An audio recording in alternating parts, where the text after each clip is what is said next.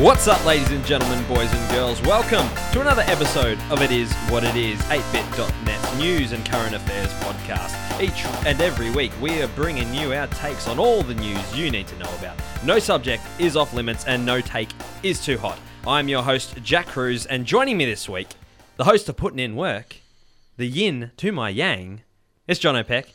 Welcome to Geelong, Jack. It's good to have you here. Thank you. Yeah, thank you so much. Thank you for welcoming me into your beautiful city. And joining Jono and I, a special guest, host of Gosha. Is it Gosha or Gosha? Gosha. Yeah, Gosha and DJ for breakfast. 96.3, DJ Payne. Hello, sir. Welcome. Welcome to Geelong. Welcome to the studio that we usually do the breakfast show in. Yes. And as John has already said, welcome to Geelong. Yeah, thank you so much. I must make mention that we are recording this live. Well, it's not live for you, but it's live for us, obviously. We are in the 96.3 FM Studio A.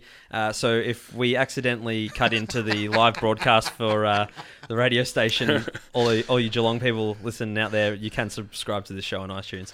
But no, thank you for having us. Thank you for having me here. First three-way episode, Jack. Absolutely, first three-way episode. Bit for of an experiment. Menage a trois would be. I feel honoured. I think I feel honoured. Yeah. No, it's a pleasure to have you both here. Yeah, it's good. It's the show is evolving week to week, so it's exciting to have a new voice. Now, what number episode is this? This is number 5.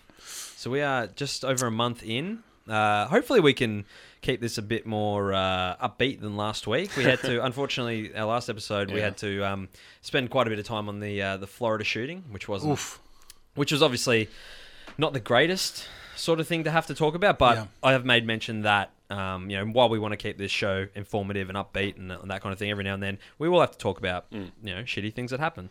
So and we did last week, but this week not so bad. I mean, there's always issues to talk about, but I think this is going to be a good show. And I've been assured. Jono told me that the takes so far have not been as hot as he would have liked for the first 4 episodes of It Is What It Is. Yeah, and I can say that as someone that was on the first episode and friends with everyone else that's been on. Yep. But that's why I had coffee with DJ a few weeks ago, and I said, you have to get this guy on your show because he's hitting me with some hot takes. Am I like the in case of hot takes needed, break the glass? Yeah, DJ comes out, okay. Get DJ in. It's also just like Jack Cruz is a pretty cool name, but DJ Payne is like, I don't know. I think it's an action hero movie. Yeah, to be made. It's pretty cool. It's a pretty cool name. Now, I was relying on NATO to bring the heat for episode 2, and like we discussed, lukewarm, I think he was, but we've got some cracking things to talk about this week. So, without further ado, on with the show. Barnaby, look what you've gone and done. If you haven't been paying attention, our very own short-wearing, wide-brim-toting Deputy Prime Minister Barnaby Joyce has been embroiled in a sex saga. It has been revealed that in 2017, Barnaby had an affair with a former staffer, 33-year-old Vicky Campion. They are now living together and expecting a baby. This, of course, has thrown Canberra into turmoil. The political jousting and grandstanding has turned Parliament into a sideshow, more so than usual. Many are calling for Barnaby's head over the matter, but big old B. Joy is standing firm. The PM has criticised Joyce and taken the measure of banning sex in Canberra. He also announced that Joyce will not be acting PM while he is out of the country. Barndog fired back and called the PM's comments inept. As pressure mounts on Barnaby Joyce to step down, the question rages, should a personal situation like this be a public issue? Is it anyone else's business what Barnaby Joyce does in the privacy of his own home, or the home of his mistress? Or are we, as a tax-paying public, entitled to more from our politicians? What say you lovely Christian boys? You go first, DJ. We're already tarred and feathered with the Christian boys tag here. Before we do jump in, though, we should make mention we are recording this on the 17th of February. So as it stands at the moment, Barnaby Joyce is still Deputy Prime Minister. Yes. By the time this airs, that very well may have changed. Developments as late as this afternoon, Barnaby Joyce and Prime Minister Malcolm Turnbull did meet to smooth over any issues. So who knows where this situation is going to take us over the next week and a bit until this episode airs. But we're going to focus more on, I guess, the issue of, you know, whether or not we should even be talking about this as an issue, or whether it should be sort of, you know. Oh, it's definitely an issue to talk about in life in Australian politics, and in life for in Australia, for people who follow what's been going on as far as the marriage debates, you know, equality, all these type of different things, because Barnaby has been a loud voice for traditional values. He's not an outwardly religious person per se. He's not someone who's going around toting around, his religion or anything. He is a Roman Catholic. Yep. So he would confess, Christianity to be his religion, his traditional values type of thing. He's not on like the Tony Abbott level of that kind of thing. Yeah. He's not like out. You know. He's not like out of the closet or anything like that. But he is. He stands for traditional values, and and a lot of the loud, Barnaby Joyce distractors at the moment have gone hard on him because he was so loud about that. And I have to agree. I have to agree that because he's made that his position, the chickens have come home to roost, as it were. I don't want to scream as loud as the mob and say hypocrite, off with his head, because we're all hypocrites, type of thing, and we're all, all guilty of, whatever we're charging people with. But listen, it's hard for me because I've always appreciated Barnaby Joyce, his life in politics. He's not a popular politician. No, for a lot of younger people, but he's very old school. He's that guy from the bush. He's I think famously when he first met his, I guess now his former ex-wife, the words that he used were "she'll do." Yeah, she'll do. When he first met her, and or you'll do. Which is you'll even more do. insulting. Yeah, exactly. Yeah, so, he's a romantic at heart. Exactly. Yeah, and the whole family life of what's happened with his wife Natalie and his 4 girls is absolutely tragic. Divorce, separation, marriage breakup, affairs usually is. So that's of course. No, whether or not it's in the public eye or not. But I think the interesting thing when it comes to public discussion about it is how it reflects on his legacy and what is the future shaping of our political landscape because of this situation. And I think it's going to have a ramification going forward of how the division between the left and the right and the middle in Australia is going to take place. Yeah. And I think we'll be able to pinpoint to this date, in future years, as one of the things that that will eventually divide the National Party and the Liberal Party apart from each other. I think I personally think there's going to be a larger swing to the right and a swing to the left in Australian politics, and this is me just talking out of my butt. Yeah. I know I'm not. That's what this show's about. Yeah, exactly. I'm no political, super sleuth or anything like that, but you can see with the rise of, Pauline Hanson's One Nation Party, you can see Cory Bernardi's, traditional Australian Conservative Party, and a lot of the independents that are coming in who are much more on the more traditional conservative side of politics. National Party is becoming more and more of a strange bedfellow with the Liberal Party. And as weird as it is for this sex scandal, I think this might be the thing that will drive the coalition apart. Yep.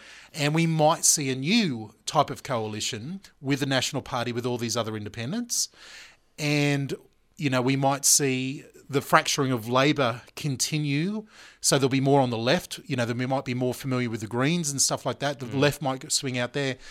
And my weirdest thing that I think might happen in the future, not because of this, but, sort of just thinking out loud, is the Liberal Party and the Labor Party, the centre of both of them, they're indistinguishable at the moment as far as their policies. And that's the thing that's always, I've never been I'm a Labor or I'm Liberal. It's more just sort of who's running at the time, what's the vibe of what they're saying, what's the message that they're delivering. My dad was a Democrat for as long as he was always, the keep the bastards honest and all of that. So I've never swung either way. I consider myself left-leaning, but I'm definitely more in the centre on a lot of issues, and I can see always both sides of any argument. I think the issue that we have in politics these days is that no side wants to see any other side's argument, and they're so blinded by their, I guess that the whole, it's politics and that whole thing that they are so, the Labor Party and the Liberal Party are so indistinguishable.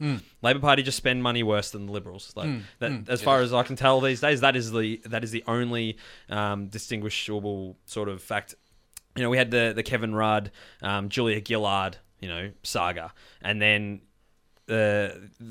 the Liberals did the exact same thing to Tony Abbott. And, the Liberals hung their hat on that for however many years about, you snaked each other, you knifed each other and all that. So I agree 100% with what you're saying, is that Labor and Liberal are, other than the logos and, and the figureheads at the top, they are pretty much indistinguishable as far as I'm concerned.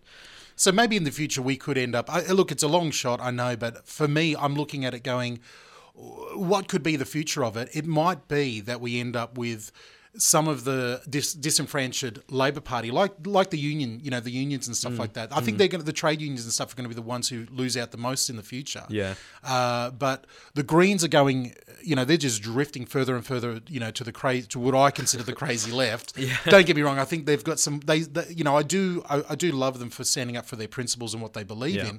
Too bad that a lot of it I don't believe in myself. But they're going further out that way. I could see some of Labor heading that way as well. But I see just the big lump in the middle of Liberal and Labor Party being so alike that I think that could even be a new coalition in the future. Yeah. So anyway, I think we've drifted that's from... a hot take. That's a hot take. So back to Barnaby Joyce. I guess that's the crux of the issue. Johnny, what do you think? Do you think this is something that we should even, is this any of our business? Does it affect us really, what Barnaby Joyce is doing in his personal life with his partner or mistress and wife and that kind of thing? And is his job just to govern and to put policy in place and that kind of thing? Or is it to be an upstanding citizen? Is that the responsibility of a politician? Because I can name a million politicians that aren't that. Yeah. I mean, to answer the question, it doesn't affect us, but that doesn't mean that it's not our business to me, because the Nationals are, out of the major parties, the most conservative ones out there. They're the farmers and the more rural residents of Australia, which makes up a large amount of people that are often forgotten when it comes to funding and, policies. But to be coming from that area and be the leader of that party, you have to set an example, and you need to be held accountable for your actions, whether it's personal or public. I don't know if that matters, because if you imagine that at the moment that it was election time, and it almost is, I guess. But well, this story almost came out last year around when Barnaby Joyce was, fighting for his seat. And there was, I'm not exactly sure why. I mean, all the facts were out there. The rumours were out there. There was innuendo out the wazoo all around the time that he was sort of fighting back for his seat. And this didn't come out, so I'm not really sure exactly how or why it's come out now. But I think because there's a baby coming. Yeah. You can't hard hide that. Very hard to hide that pregnant belly. Yeah, he's now... Yeah. Anyway, as I was saying, if there was a federal election now, this would definitely play a part in swinging it, I think. It's it would be a huge scandal. And if the perception of the leader changes, that matters. And that matters to the people that are standing next to him trying to win. It matters to the people who are voting. So I think from that perspective, people have been axed for doing less than this. Oh, yeah, for sure. Just for losing the confidence of their party room, for losing their colleagues' favour in terms of, we don't think this person's the one to lead us. It's a victory. So I think from that perspective, yes, it does matter, and it should be publicised, because, as DJ said, it's proven him to be unethical, hypocritical. Is that the right word? Hypocritical. I was thinking Hippocratic Oath. Not quite. But, and as DJ said, none of us are perfect. There's certainly that. But these people are held to a higher standard because they are elected officials. And if you can't trust them in that area, it just points to other... we don't need any more reasons not to trust politicians. But here we have a giant one. Yep. In that he's done something like this and not only hurt his family and his wife and I guess his new partner in some ways by bringing her into this, but the people people that have no choice but to support him because they're wrapped up in this. His people that work under him, people that work next to him. And look at the position that he's put Malcolm Turnbull in. Malcolm Turnbull can't turn around and say, I support this, because then he's tarred with the same brush. He has to speak down to it, and then it's created this whole conflict that we have now. Yeah. Yeah. Very, very complicated. And I feel sort of sad because Barnaby's always had his reputation, ever since he started in politics, has been, whether he was in the Senate or whatever, because he's one of these few people in Australian politics where he's actually run in two different states, in Queensland and New South Wales. He has always represented the rural, sort of side of things. But he's also been a maverick. He's also been one of those he's one of the few politicians who's crossed the floor more times than any other politicians, i.e. his party has said, we're voting like this, and he said, look, I can't, I'm going to side with Labor or side with another person on this.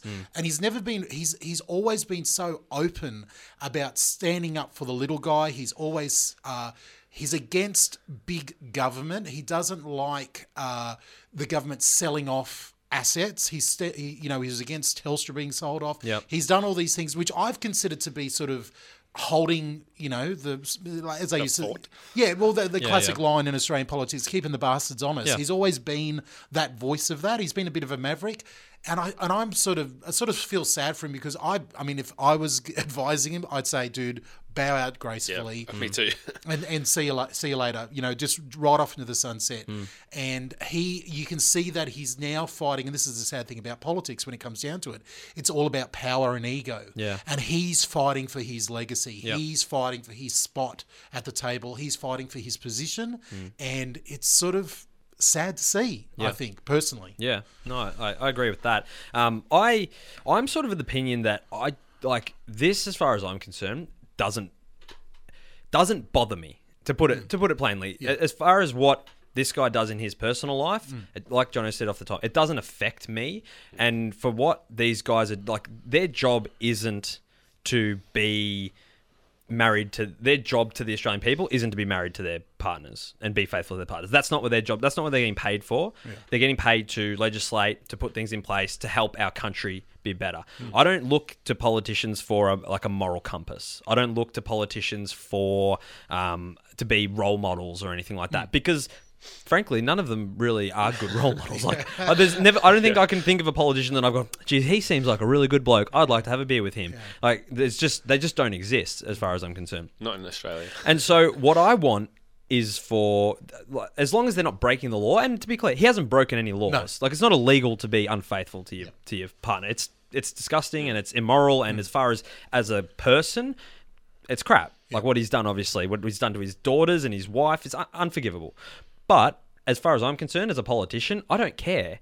Govern, make the country work, fix the problems that we have. And they've spent the last 2 weeks with this issue. Nothing. Not that anything gets done anyway, but all the focus is on this and what's going on. And should they sack him? And it's this, and the opportunistic people who probably don't give a stuff what he's done or who he's done it to. They just want his position. It's like, oh, beautiful. Here's a chance to knife him. I'm going to get there. So I don't care what he does in his personal life, and that goes for any politician. That's not their job as far as I'm concerned. That's not where I vote for a politician. I vote because of their policies, because of what they're going to get done. What they do in their personal life, personally, doesn't affect me at all. And I think it's a waste of energy for, I mean, of course people are going to talk about it, right? Because like what else is the media? We're going to talk about obviously the media and their sort of the way they deal with politics and things a little bit later in the show. But this kind of thing to me is a waste of energy. It's a waste of time. It doesn't affect the everyman, and I don't look to politicians to be that role model, moral compass. So what they do, as long as they're not breaking the law and stealing taxpayer money or anything like that, then it doesn't bother me. And that's probably the problem, Johnny. You might be saying the same thing. There is an issue, ongoing issue with his new partner and her role in the government and what she was doing employment wise, how she was being funded, where they were. So there is that problem of taxpayers' money. That'll be sorted out eventually. And I don't think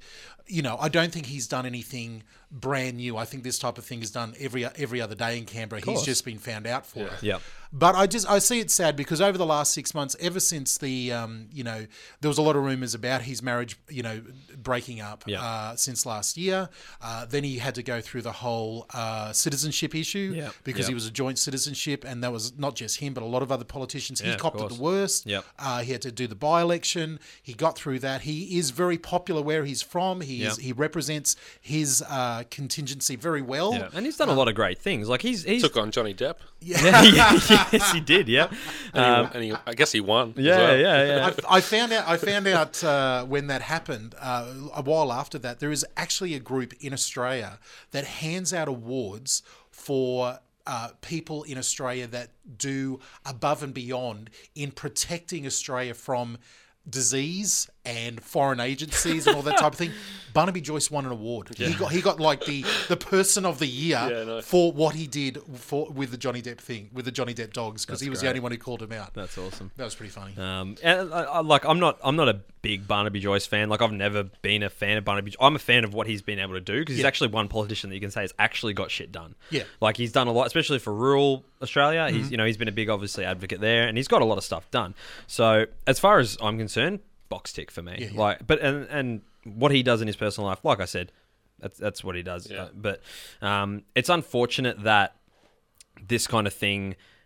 I mean, it's hard enough for them to get stuff done in Canberra as it is, and this is just another excuse for them for things to drag out, for things to not get done.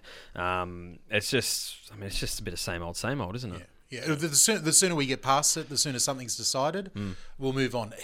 By the sound of it, he's not going anywhere. And you know what I like? I like that he's just like, no, I'm not. He's standing his ground. He's not going anywhere. He's not letting anyone throw me out. So he's not. I don't think it'll work out very well. No, I got a bad feeling. Yeah. It's definitely got disaster written all over it. But I like that, and that's one thing I can say. I like that he's standing his ground because any other politician would have walked out 2 weeks ago when he would have resigned. It would have been over. He would have walked away with his tail between his legs, and that would have been the end of it. And his paycheck for the rest of his life. Yeah. As well. Yeah, but he's standing his ground. He's like, no, I've still got stuff I need to get done. I'm not just walking away. He's exactly showing a bit of moxie, bit of Yeah. bit of balls. Bit of agates. Bigger agates. But the problem. The problem is the word in Canberra for a good 6 months is that and you can see it in his public, like even in his public life and his speeches and stuff like that. He hasn't been the same old Barnaby Joyce for 6 months. Yeah, and it's and understandable. obviously isn't it? we know now why. Yeah. He knows. I don't know how far along his new girlfriend. April, they're due. Okay, so yeah. that explains it. If it's that soon, he's known that she's been pregnant. It's been going for a while. Yeah. So he knows this has been coming. So it's obviously, there's a lot of story about his assistant saying that he is just paranoid all the time. He's not doing the work that he was doing. So look. Maybe the best thing that happens if he is going to stick around, that it's all out. He settles down with this new family. He makes amends with the old, and he gets back to doing what he's doing and being a good politician, doing the right thing for the people. That's probably the best case scenario. And but I just feel it's always going to be a great big handle sticking out of him for someone to grab and go, "What about this?" Yeah. I don't think it's gonna let him down. No, I don't think so Jack, either. you probably want to move on soon, but I just want to ask or draw the comparison quickly to like athletes and like celebrities. It doesn't affect us what their personal lives are, but it doesn't stop people from being obsessed with them and like scrutinizing them and breaking them down and saying like, I guess the Wayne Carey and Glenn Archer? No. Anthony Stevens. Yeah, Stevens. Like that affair, I guess it affected the club because of the people involved in it both being there, but like that is a huge example of people jumping on it and breaking it down to its core. But do you think that that's different from the way we look at our politicians? Well, I mean, in purely from the point that you made about it affected that club as a team. Like if, for instance, my football team, the Bulldogs, and I'm not going to go on and on, but obviously the Jake Stringer situation that's proliferated all through last year. He had issues with his partner. All of that affected the team, right? So that actually had an effect on the team. And is that purely because it affected that person? Yeah, to but a it was huge degree? that person. So their performance suffered. There was a flow-on effect for that. There was a fracture in the club. So do you not see that could be applied to politics as well, because of a person needing to have the respect of the people that they work alongside, as well as the people that vote for them? Potentially, yeah. But I mean, I guess if the Jake Stringer thing had stayed in Jake Stringer house and not been flowed onto the club, then I don't care. Like he can do what he wants, you know what I mean? If it then affects things, I mean, obviously I sound a little bit hypocritical as well, because obviously this Barnaby Joyce thing has affected Canberra so much and what's going on there. So he got his girlfriend pregnant as well. So Yeah. So, it's going to come out. It wasn't going to stay. no, of wrapped up, course. was it? So I guess there is an element of that, yes. But no, I feel the same way about that. I mean, if what Brad Pitt does in his personal life is Brad Pitt's business. If he makes a nice movie unless he's doing something horrendous, unless he's in like the Me Too thing, then of course, then yeah, okay, maybe we should chastise him. But if he has an affair or something or whatever, does some coke, I don't care. Just make good movies. Like that's what you're there. That's your job, right? Make be good Brad movies, Pitt. entertain me. Yeah, be Brad Pitt. Yeah. And Barnaby Joyce, be Barnaby Joyce. Jake Stringer, be Jake Stringer. Yeah. Play good footy, be a good politician, make good movies. Good take. Agreed. All right, moving right along. What, in 2018, would you consider the biggest threat to the existence of mankind? A massive asteroid wiping us out? A new strain of a mega flu? A trigger-happy orange president pressing the nuclear button? Or perhaps it's the robots finally taking over? Of all of these things, the latter might actually be in our future, according to some. This week, robotics company Boston Dynamics released footage of one of its robots, the four-legged Spot Mini, opening a door and letting another of its robot companions through said door. Seems harmless enough, yes? Some are saying it's a great step in technological advancements. Others, though, think it's absolutely terrifying. Make up your own mind. Pause this podcast, go and watch the video and decide for yourself. Go ahead, we'll wait. You watched it? We're not going to wait, are we? Well, we're watching. Well, we're waiting. Back in July 2017, an experiment conducted by Facebook where they asked two AIs to converse with each other was subsequently shut down after the two artificial intelligences started communicating with each other in their own creepy language. So what say you two? Are we creeping dangerously close to tempting fate with robots and AIs that one day might decide they don't want us around anymore? Or are we letting the inner nerd and our imaginations run away with themselves? I think it's a bit of column A and a bit of column B. It's something that could happen, but I think we're a fair way away from it. We just need to hope that the people that have the ability to, develop this technology actually are worried about it too. Yeah. Like they don't get too wrapped up in what the old yeah. Jurassic Park. If you didn't stop to ask, if you should do this thing just because you can. Yeah. Yeah. Yeah, and like the thing with Boston Dynamics is they're actually they're developing this technology for DARPA. Yeah. As in like the DARPA chief. Yeah. They're making this stuff for war. Like they're not. This isn't for Spot Mini to help you with your coffee and your washing at home. You'd be led to believe that it's for the hits on YouTube. The way that it's kind of been like marketed as like, check this cool video of a guy pushing over a robot, and now it's the robot opening a door, and it's like wow. I think that's one of the main reasons that Google bought them, because it was trending so well on YouTube. Yeah, Google was like, hey, we'll buy that because it's going really good. Yeah. Yeah, so you've got Google, Boston Dynamics, and DARPA all working together. It's kind of terrifying. That in itself is kind of terrifying. Last year, actually a couple of years ago, Google realised that there was no money in it and was actually losing the money. So they sold... They put it on the market. They tried to find a seller for a long time. Yeah. And finally a Japanese group, very highfalutin Japanese group, has bought the entire Boston, Dynamics there, and it's now owned by the Japanese. So, I don't know what the take. I don't know. Yeah. I don't have a take. That's not a take. That's just a fact. Yeah. We know the Japanese love their robots. Yeah. They love anime. They love the whole mecha suits and stuff like that. So there could be something coming Yeah. together there. Yeah.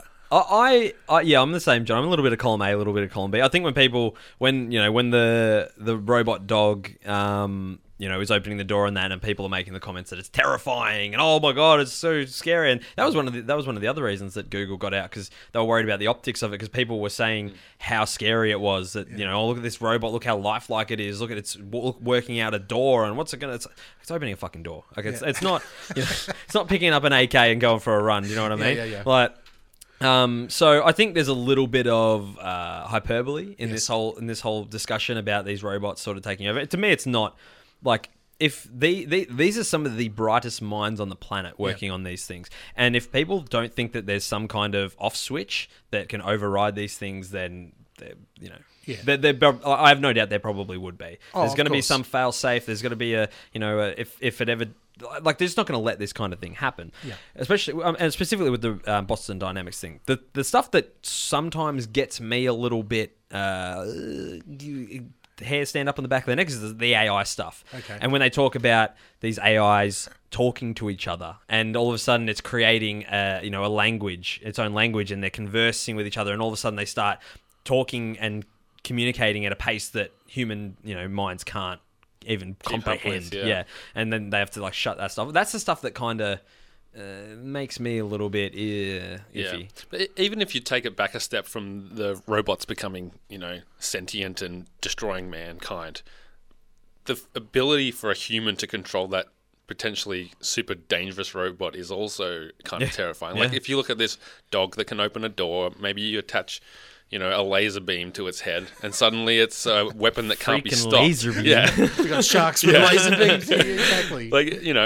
and Boston Dynamics has been working on different, like if you look up their Wikipedia page, it has all the different like models they've done. And one of them was basically like a pack mule to carry weapons Big dog. in war. Yeah, the that was big dog. dog. Yeah. And it was too loud or something. Yeah, so that- like, Yeah, I the guess, Marines couldn't use it because it was too loud. yeah, which, I think gunfire is generally pretty loud in itself, but whatever. I'm sure they know what they're doing. Yeah. But my point is, like, it's being created with that in mind. It wouldn't be hard to attach guns and then see someone, remote control these huge weapons, and then these weapons are fighting the wars for us. But if that gets into the wrong hands, or a hacker comes along, because it's probably, I'm sure they would have great security behind it, but hackers do things and they have ways to work around these. If it's like the Watch Dogs reality that we're kind of it's interesting and exciting, but it's also like, could someone take over one of these things and use it for terrorism or whatever purpose they see fit? It's kind of something that has to be considered too, I think. Yeah. I would hope not. I would hope that these guys would put things in fail-safes in place so that if there was a breach and someone steals one of these robots, that you need the 160 key password and the actual key card and then the thumbprint, and it needs to be like, you need to breathe on the thing and they scan the eye for it to be actually able to be used. Like I would hope that these bright minds are putting things in place to make sure that there's probably a good chunk of these scientists working on these things that are nerds like us, and they've watched Terminator and they know that this is something that people are worried about. Skynet is about to appear. Yeah, exactly. And then they're going to circumvent that, and they go, let's put something in place so that doesn't happen. For any of us who are fans of Black Mirror, the television show Black Mirror, especially the latest season, and depending who you talk to, it's either the best season or the worst season that they've done. But one of the last episodes of this latest season of Black Mirror is an episode called Metalhead, which Jack hasn't seen yet. Oh, okay. No, I meant to watch it. No spoilers, Yep. but basically it's from people who've been watching Boston Dynamics Big absolutely. Dogs, Yeah, just going, this is the most terrifying thing in the world. What could it end up being? Yeah. It's exactly that. It's exactly that. And they've done an amazing job of making these things look like the most terrifying things in the world, across between Terminator and Boston Dynamics Big Absolutely. Dog. Look, so that's a lot of fun, and it plays into our fantasies of it there. But I think reality, when it comes down to AI, and this might be, I think this is both a scientific type of worldview for me, but also I think it's a theological or Christian worldview for me, way of thinking. I think consciousness is far beyond. I know you read every 10 years a scientist pops up and says, we're 10 years away from the machines taking over, or consciousness being in a machine, and I think we are thousands of years away. I think the brain and consciousness is far beyond what we'll be able to do with machines, robots, computers, and stuff like that. AI is talking to each other, creating different languages, even replicating themselves, is all stuff that's they've been programmed to do by men. Yeah. Type of thing, and women. Sorry, by mankind. I didn't mean that to sound sexist. By mankind has been creating it to do that. It's not that it has created itself or evolved itself or things like that. I particularly don't find a fear around AI. I think right now for us today, it's very annoying when it comes to social media and things like that. I'm sick of it with those things. But I don't live in fear of it or anything like that. That's my personal view. Yeah, I'm similar to that. Like it's like I said at the start, it's certainly not pending. I'm not. I'm not waking up in the morning in a cold sweat because I'm worried about Siri the robots taking over. Yeah. I turned Siri off actually. No. But actually, I wanted to touch on that for a second. You just on that, because you're both obviously very religious people. Jono is. We don't like. I think DJ's objecting to the word religious. Yeah, it's funny. It's one of those. It's one of those words where you use it. You use the word for anybody outside of the Christian faith. Yeah. They just say, "I don't know. You don't mean anything bad by it." Educate me, please. Yeah. It's good. I don't want to. I'll give you a bit of the inside. I'm disappointed he's never done it. He'll answer to anything. He'll accept anything. Yeah. No, but Actually, I called him Catholic once. He wasn't a fan. Well, Yeah. that's on the same sort of lines, because the word religion has a lot of negative connotations to everybody's minds, no matter if you're a religious person or not. The word religion sort of drums up, pictures of bells and whistles and priests and smoke and mirrors and dark churches and type of thing. The idea for us who are Christians who don't particularly go to a religious type of church, and we like to think that we are part of contemporary culture and everything like that. We sort of the word religious sort of bristles against us, because we'd rather be known as people who are who are fans of Jesus, or think that Jesus is relevant, of faith, or think the Bible has something to say today. So I'd rather just be known, as daggy as it is, I'd rather just be known as a Christian than as someone who's religious, because I don't think of myself as particularly religious. Am I saying something wrong, John? No, definitely. If you look at my Twitter profile, it says follower of Christ. It doesn't say religious man. Religious man, yeah. Yeah.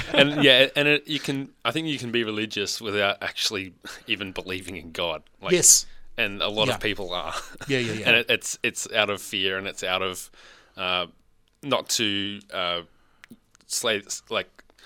scapegoat the Catholics. It's just like the major example, because they're such a huge thing across the world in our culture. in our Western culture. But I think that people can be raised Catholic and have all that dogma instilled in them, but still not really have a relationship, personal connection, and those kinds of feelings. I would even go as far as to say that a lot of people, when you read interviews and everything from people from North Korea, I would say that they're religious. And their religion is a cult of personality. Yeah. So and you can point it to religion, and that idea of a religious person can be any type of faith, any type of belief. So that's why I try to be a little bit more specific with the language and say, as daggy as it sounds, just call us a Christian. That's a shorthand for everybody. That's fair. Yeah, no, I appreciate the education, because no one's ever corrected me on that or said anything like that. But I guess it makes sense. I mean, it's not wrong. We are. We are technically, religious, technically, But no, I understand. I do understand what you're saying with the negative connotation, because it does inherently, people, that the religious thing, whether it's if people want to talk about radical Islam or the dark side of the Catholic Church and things like that, they are intrinsically tied to the word religion. Exactly. Religious. So exactly. I can definitely. I also, we're totally This is what this sidetracking. show is about. This is we're what the totally show's down about. a rabbit hole here from the away from Big Dog here. Go down there, Alice. Deep dive. It also, for me, it feels like it sets up a wall between you and I. Yeah. Like when you say, you're a religious person, I'm not a religious person, and there's a separation between the two of us. And I go, man, take that separation away. It just so happens that I believe in this person, this historical person, Jesus Christ. I believe about his claims. I believe this book. If that makes me a religious person in that loose way of describing, but it feels very separating to me. It feels like a way for people to go, the everyday Joe today, the modern man today, to sort of push it over there a little bit. And well, that's. I mean, even when with the question I was going to pose, it was sort of separating you two from me. I said, you guys are both religious. I sort of was, how does this sort of thing make you feel? And it was sort of, obviously I'm not a religious person. I'm not a Christian person. I would consider myself spiritual. Yes. And I believe in some aspects of a higher power and that kind of thing, but I'm not sure exactly what it is. So classic agnostic. Yeah. Something's there, but we don't know. You can know. Yeah, exactly right. But I don't. Yeah, I wouldn't say I'm a follower of Christ. Yeah, definitely not. But not that I think he's a bad dude. I actually think he's the best dude. If there's ever going to be a dude, that's the dude. Yeah. Seriously. He's the man. The dude abides. Yeah. The dude abides. So what was the question? So the question was, as two Christian gentlemen, thank you. How does something like AI make you feel? I guess in the created by God and that kind of thing, where it's the human race is a sacred thing that was created by God in His image, and how does something like man creating an artificial man, does that encroach on your beliefs or your faith or anything like that? I don't feel threatened by that at all. It's not something that I've really thought about. It's certainly not at the level of like cloning people and that kind of thing. And typically when I think about people working on technology and improving the world, it's like, I believe God made people, gave them the gifts and abilities to do that and use it for good. And of course, man will find a way to use everything for bad. And I think that applies to robots and androids or whatever. And I think if I can take your thought, Jono, and jump bigger zoom out from it, I think in the sense that we are created, as you said, Jack, we are created, and as the Bible teaches, we're created in the image of God, and not that that's not a physical thing. It's not like we're visually made to look like God or anything like that. It's about the idea of, the personality of God, and God obviously is the creator. Yeah. And so we, as in the image of God, we have a drive to create. Yeah. And I think part of this idea of mankind wanting to create AI and experiment in intelligence, I think it's sort of like a shadow of God, type of thing, driving mankind to do that. Like I said, I have no fear of. I think it's an exciting, thing, and also as someone who's always been a fan of science fiction, I'm like, this is cool. This is really cool. But I'm not fearful of like all of a sudden the machines taking over and dropping nuclear bombs on us type of thing. I think that's, nigh impossible, at any time soon. But that's my gut feeling on it. Yeah.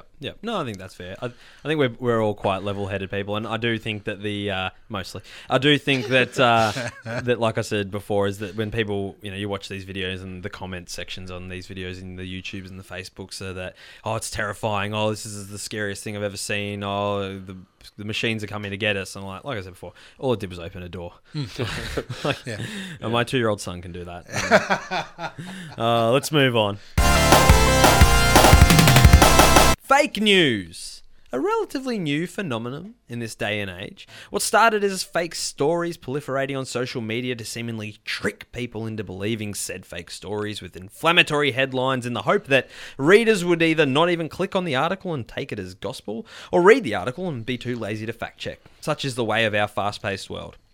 But now it has been indoctrinated into the vernacular of the everyman thanks to President Donald Trump, who has since the presidential race and continued into his first year as president, condemned the majority of mainstream media in the United States and across the world. Well, those who spoke out against him at least, and labelled them fake news. He even went as far as having the Fake News Awards recently, a most prestigious event.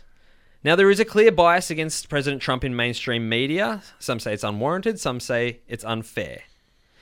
Where does the fake news begin and where does it end?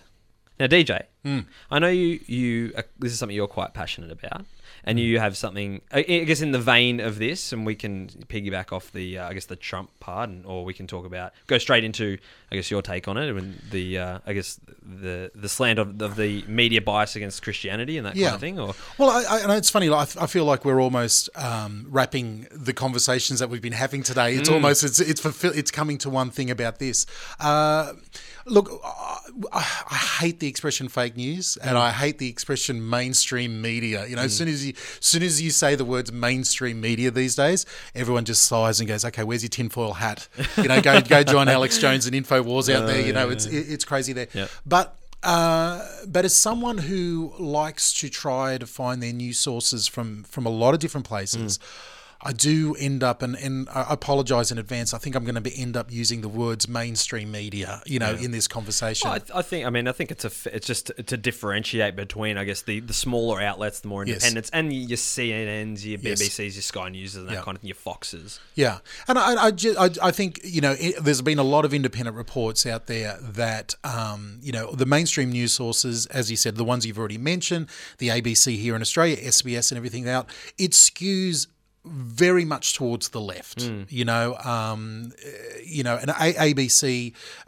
here in Australia, the Australian Broadcasting Corporation, is taken to task quite often because they do audits.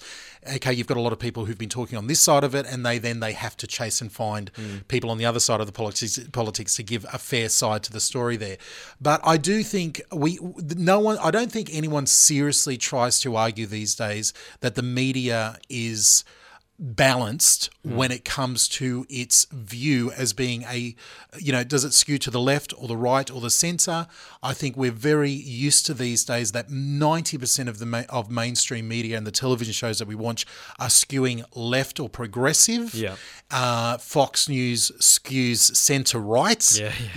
And then right. and then you've got actually all the there's been, I read 2 independent studies on this, and they found that most of the time the New York Times and Fox News were almost the same in its coverage and balance, which actually says a lot. They're not as far right and that's the scary thing. Yeah. People think of Fox News now as being far right.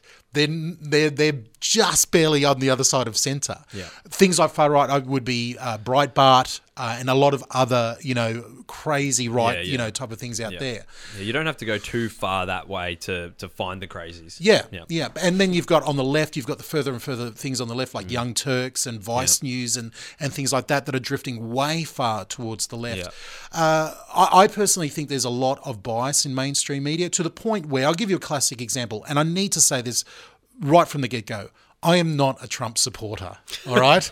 I will be. I know at the end of this podcast, I'll be labelled as some sort of Trump supporter because I'll end up arguing for him on something.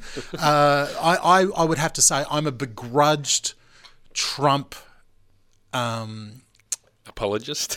Maybe apologist. Maybe I feel sympathiser. No, I don't know about sympathiser. Look, we can all agree that he's a narcissist. We can all agree that he's a shonky businessman. But is he the thing that America needs right now? I don't know. I can't say yes or no. Only history will tell. But in his first year in politics, there's been a lot of runs on the board, successes. Yep.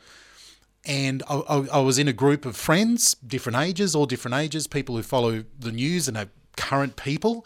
And they were bemoaning, how bad Trump was, which is a common thing of a lot of people's conversation these days. And I said, what about this fact and that fact? And I named 5 facts off the top of my head of things that he's done well, that his government has done well in this first year in politics. And they all looked at me and said, that's all fake. That none of that's real. Where are you getting that information from? We haven't heard that information anywhere. And we read all the newspapers, we watch all the TV shows, we watch all this, and I'm like, if you go to like whitehouse.org, there's a lot of there's a lot of stats out there. Yeah. I can send you to New York Times articles and Washington Post articles that have this information in it, but they don't read or are exposed to anything like that. We are more exposed to the meme of President Trump. Small hands, hair flapping off, pouting, or some sort of funny thing like that. And that's what people, they've attached to. They attach to that. Yeah. I can already hear people saying that you're wrong. Wrong. We haven't even gotten into it. Exactly. I agree wholeheartedly with your sentiment. I'm, and I've been very outspoken on this program that I'm a very anti-Trump guy. Yeah. Not as a politician. I've made comment on this podcast before that he's done a lot right. Yeah. And he's gotten a lot right as far as his policies, as far as what he's been able to do for the economy, as far as what he's done as far as immigration and things like that. I was very staunchly opposed to the travel ban and that kind of thing, but he has changed some things that have, I guess, worked in their favour. Obviously, the fight against ISIS and these kinds of things, he's had successes. Massive. My issue with Trump is him as a person, and I just don't think he's a good guy. But I guess the issue that you were saying before, that doesn't matter. Yeah, Barnaby. It doesn't matter with a politician. But when so Barnaby, so just to differentiate between that, Barnaby Joyce doesn't come to work and talk about and what Barnaby Joyce did was done in his private life. Yeah, Barnaby Joyce. I know what you mean. Yeah, but Barnaby Joyce so isn't out there. So every quote and everything that we read about, the investigations into Trump and his private life, we just discount any of that as well. That's just forget. We shouldn't be looking into any of that. In the sexual assaults, I think, is a little bit different. So those things probably. But I'm talking more about what he does in the public space. So getting on Twitter and saying some of the ridiculous things that he does, and just picking fights with other countries. Yeah, those are the types of things. But I think what's damaged and I spoke about this earlier, as far as like no one on either side wants to see either side's different opinion. Exactly. Like you said, your friends, everyone's so blinded to the fact that he's Yeah. he's this meme, he's this orange muppet Yeah. who's up the top, and all he does is tweet and this, that, and the other. And parts of that are true, Mm-hmm. but there are things on the other side. Yes, he has done good things. He has had successes in the White House, some more so than a lot of other presidents have been able to do. And the thing that's bemoaned me though is just the to quote the castle again, it's the vibe of it. He's the vibe of what he has brought to the table in his first 12 months has been. I agree with you there, and he did admit in an interview a while ago. Someone did say, "Listen, you have brought." They basically said, "Look, the country is so divided. There's a lot of divisive things in politics. There's a lot of meanness." And he actually said, "Look," and part of that, and he took responsibility. He said, "Look, part of that could be his way of doing things." But he then went on to say, "But I'm not going to apologise for anything that I do because I haven't done anything wrong yet." He's definitely got that attitude of and he's very much he's a man of where he was raised, New York, Queens. He's very much of the era of the type of language that he uses from that, and he's also he's a hard businessman who wins at any cost. And that's what he's brought to politics. His politics, if you look at everything that he was talking about from the 80s, is pretty much exactly what he's done. And it's very much, dare I say it, people go crazy over this. You compare his policies to Bill Clinton's policies. Bill Clinton, a Democrat, one of the most popular Democratic presidents of all time.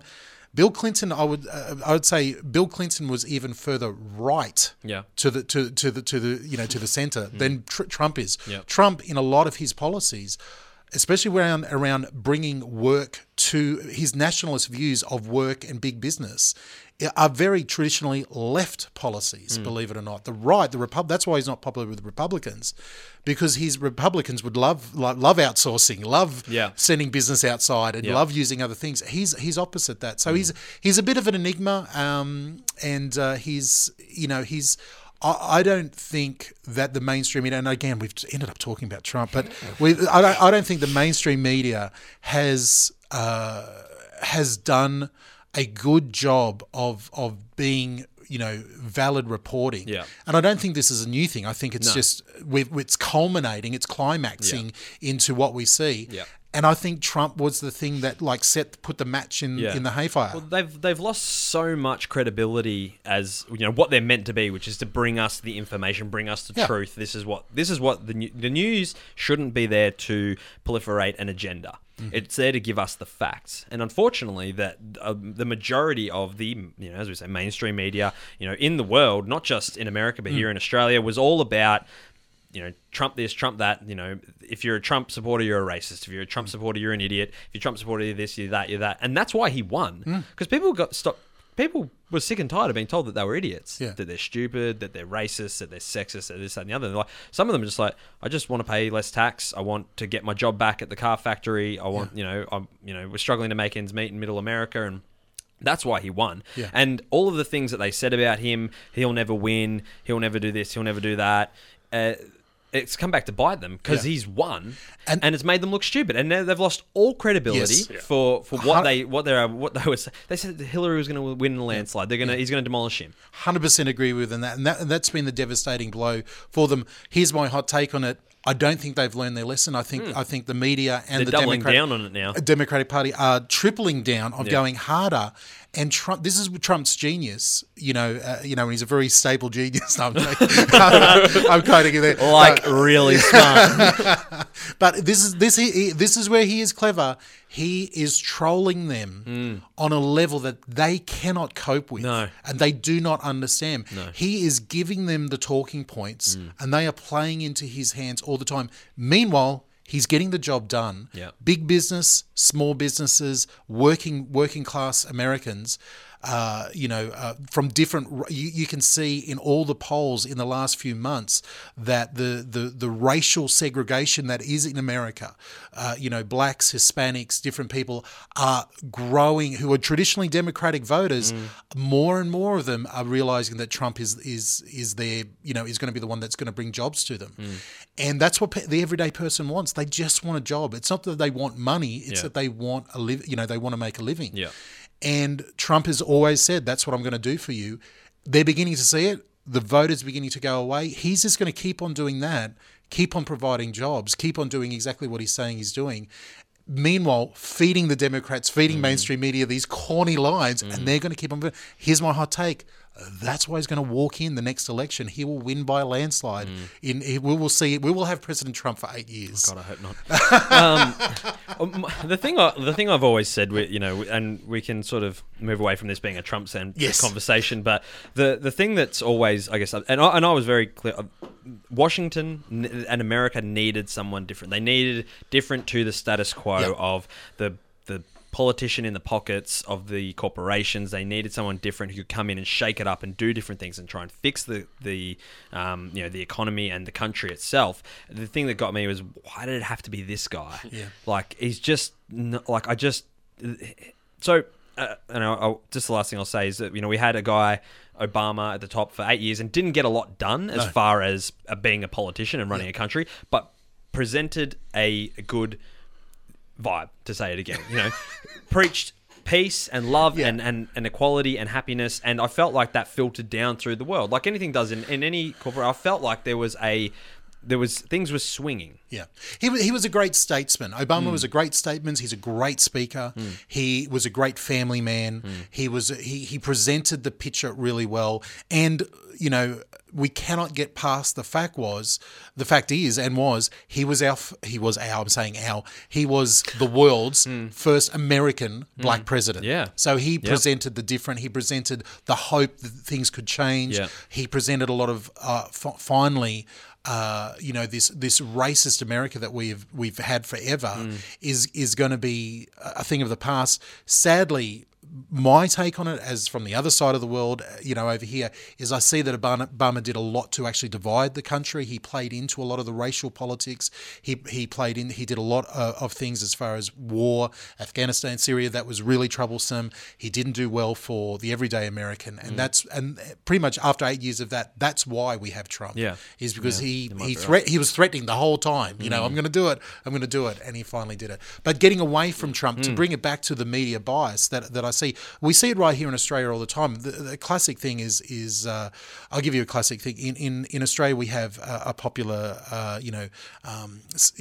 television show called The Panel. Is it The Panel or 7:30? No, what is it? The Panel? The Project. The Project. Project. Thank you. The Panel. The Panel. Former. That was the a long former time thing. That's like 10 years You long. can tell I don't watch TV. I remember The Panel, yeah. That was 15 years ago. Yeah. Oh boy. I'm getting old. The Project, which grew out of The Panel, I think, Probably, with Waleed Ali and the crew there, is incredibly left, way far away from the centre in how they present the news.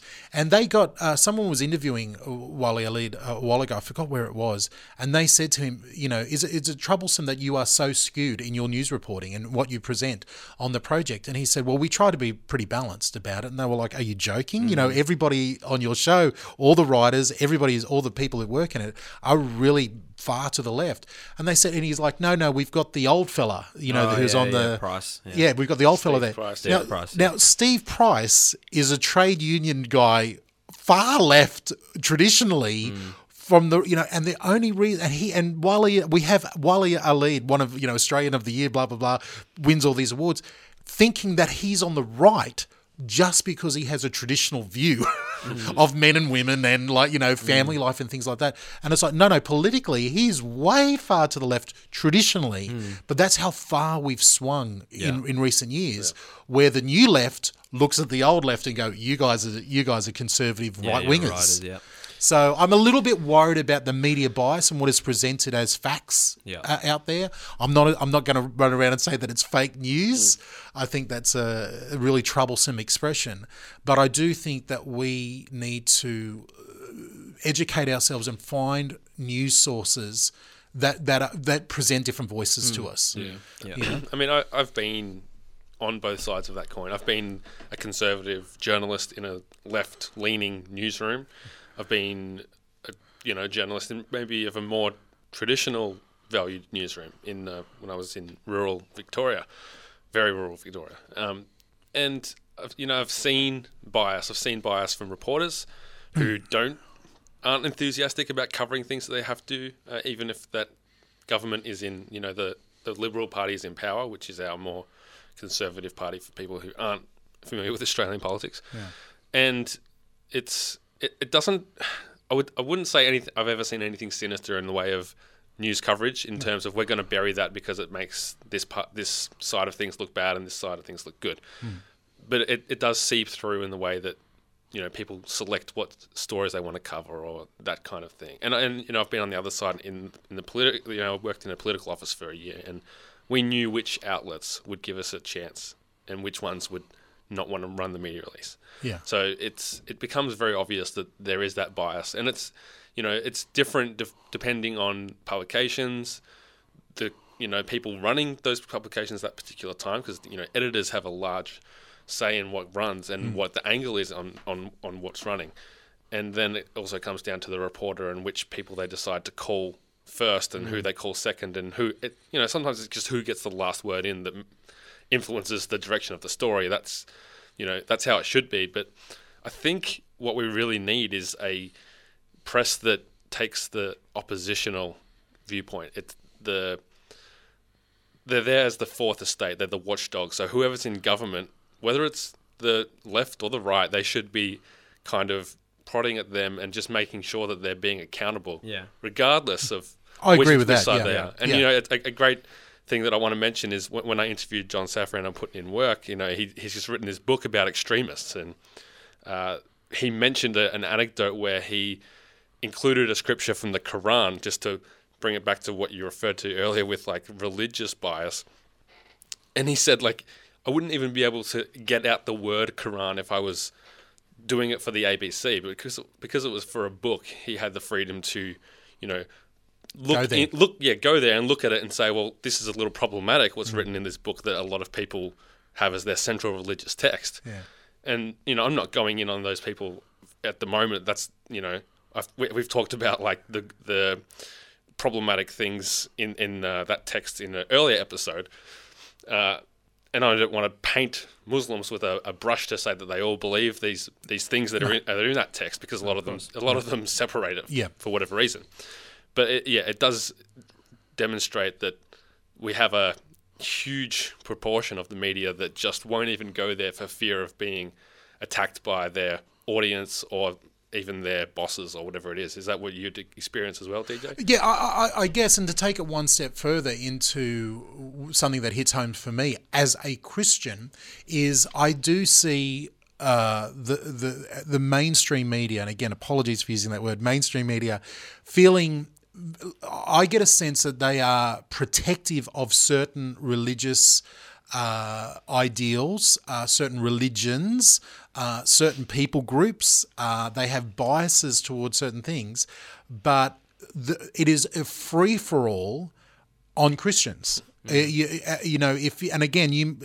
you're not a Christian, you probably aren't aware of this type of bias. Yeah, I always say that it's the only religion that you can attack without fear of being intolerant or something. Yeah, exactly. The media's not going to take you to task. Us as Christians, we're not going to. You might get a few grandmas protesting a movie every now and then. That's about as violent as it's going to get.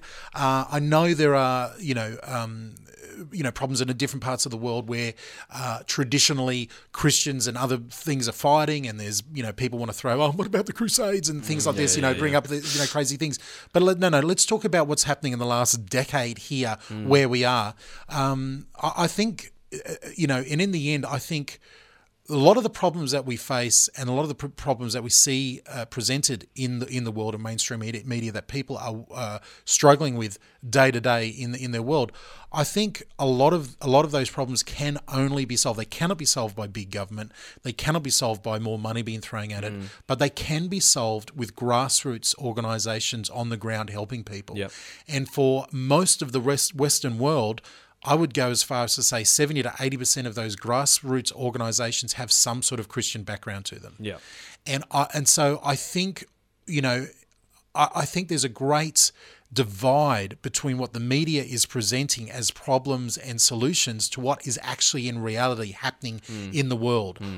I.e., there are Christian organisations that are feeding people, helping mental problems, working with Indigenous Australians, Aboriginals all over Australia, Christian organisations, people committing their lives to it. we don't get presented any of those solutions. In fact, the only times that the Christians or the church are brought up is often to mock or to play against someone else. Yeah. And just it just gets frustrated to me. Yeah, I see a great bias there, and I don't know what the solution is. That's what I love about South Park, is they just attack everyone equally. Definitely. I think, and I sort of mentioned this off the top in the preamble to this topic, but the onus is the media will never. And it's clear now, all of it, from the mainstream to no one will ever present a unbiased. You will very rarely find any outlet to present an unbiased opinion any news without an agenda attached to it. Yeah. So you've almost got to take it away. We're never going to get that from them. It's clear. Yeah. That ship has sailed. It's on the people now to not be lazy, and we move at such a fast pace. We're always flicking through our phones. We don't even open news articles to read them. We see the headline, we see the picture, and we go, that must have happened, that must be real. And we take things as gospel without actually researching, without looking into the facts, without asking somebody else. Is that we read the first news story and we move on to the next thing, and that must be the fact, that must be exactly what's happened, instead of going, that's interesting, I'm going to go and check another news site. Oh yep, that one said something similar, check another one. Oh, they said something completely different. And educate ourselves. But the nature of the world now is that we're moving at such a fast pace. Things are happening. We're all trying to move on to the next story, watch the next thing, consume the next piece of media, that we're not interested as a society in finding out what are the actual facts. We just want to be given the hot take, the quick soundbite. And the problem with that, Jack, is that we're finding more and more of our news and our knowledge about what's going on in the world around us from social media websites, whether that's Twitter, Facebook, YouTube, things like that. Yeah. And once we watch a few, you're going to get started recommended more of that type of thought. Yeah. And very rarely do any of these algorithms, these AI, these big dogs, goddamn algorithms, do they say to us, hey, you've watched 5 videos from Milo Yiannopoulos. How about you now watch a video from? How about you? Well, he's fantastic, but as far as hot takes go, and entertainment. But how about you now watch a video from the Young Turks on the same issue that's going to paint it in a completely different way? Yeah. And that's something that I try to do. I really strive, even though I lean more conservative, I lean right. I think it's my responsibility to listen to the other side, as much as they might frustrate me, to know what the other side thinks. And you know that somewhere the truth is somewhere in the center there, whether we can even know what's actually going on when it comes to politics and stuff like that. So I don't know. I got that feeling that we're living in echo chambers. Yeah. And absolutely. A friend of mine, especially when you, sorry to interrupt, but especially when you tailor your who you follow on Twitter yourself. Exactly, it's like, oh, I like this person, I like this outlet, and then suddenly it's just the one. It keeps recommending more of the same. People don't want to be challenged either. People don't want their beliefs and their feelings to be challenged on a general basis. Speaking, we want to live in, like you said, those echo chambers and be told the facts and the news that make us feel safe and make us feel secure. We want to be told that Donald Trump's a bad man and he's a Nazi. We don't want to look at, like, your friends. They had no idea about the half the things that he's done that are good because we don't want it. The society doesn't want to know. It doesn't fit the agenda. And you've hit a gong for me. You've hit, Jack. This is the philosophy of my life, and something that I just walk around screaming to people all the time.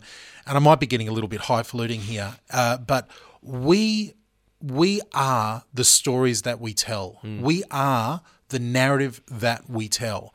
And I really struggle today with the mainstream media, with the stories that are being told, because it's all so negative. And the one thing that sort of comes to the pinnacle of it is the end of every year for the last few years, this overwhelming census of every media person, mainstream media person, or even on YouTube or Twitter or anything, like going, okay, let's take a look at the end.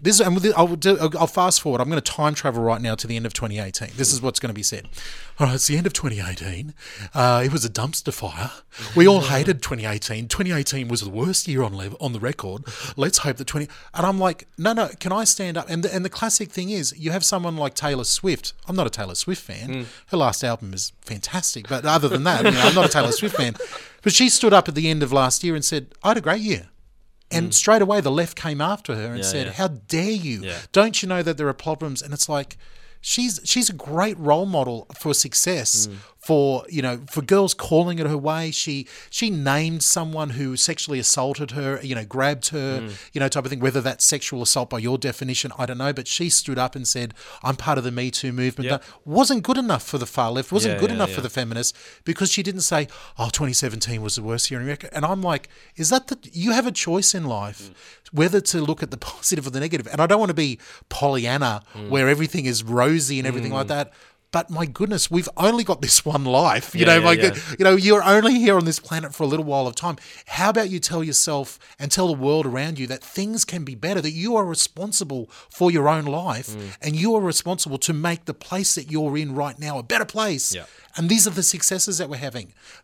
People will be drawn to that. I think that's why young people are drawn to YouTube creators like Casey Neistat and young guys who are creating these vlogs and trying to make the world a better place. Yeah. I just watched the new video clip from Drake, the God's plan, type of thing. And I don't know where Drake is spiritually. I mean, who knows where he's at spiritually. But Drake's video opens up with a video and said, this video costs $960,000 and whatever cents. Black screen. We gave it all away. Don't tell the record label. And then the whole video clip is him going to people, giving them cards. Like, we're talking like down and out people, groups, churches, organizations. He walks up to a family who's struggling and literally has a stack of cash, like 20 grand in his hand, gives it to them. People are just breaking. He's spending the whole time.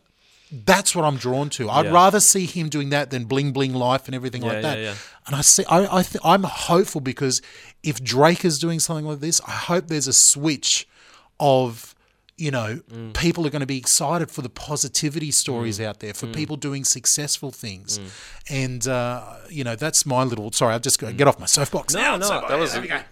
I said that we wanted a good rant from you. That was a ripper. And that was a good one. I said that in the group chat. I agree wholeheartedly. And I think about this quite a lot, because, especially in this day and age, I think while there is a lot of crap out there and there's a lot of things that can be negative and negatively slanted, we're in a day and age where movements and changes are things that are happening on a daily basis. There's always a new move, there's a new turn, there's a new switch, there's a new slant. There's people are changing things. Things are changing in this world so much faster than they ever have. Yeah. And I'm optimistic that at some point there's going to be a real, like you said, a positive switch, and people are just the light switch is going to go, and then all of a sudden there's a movement of good, and it's not about. It's not, there's some great movements happening at the moment that are centrified around negative things. Obviously, the Me Too movement is something that's incredibly important in this day and age of people speaking up against, sexual harassment and these types of things that have obviously plagued an industry and many industries for however long it's been going on for.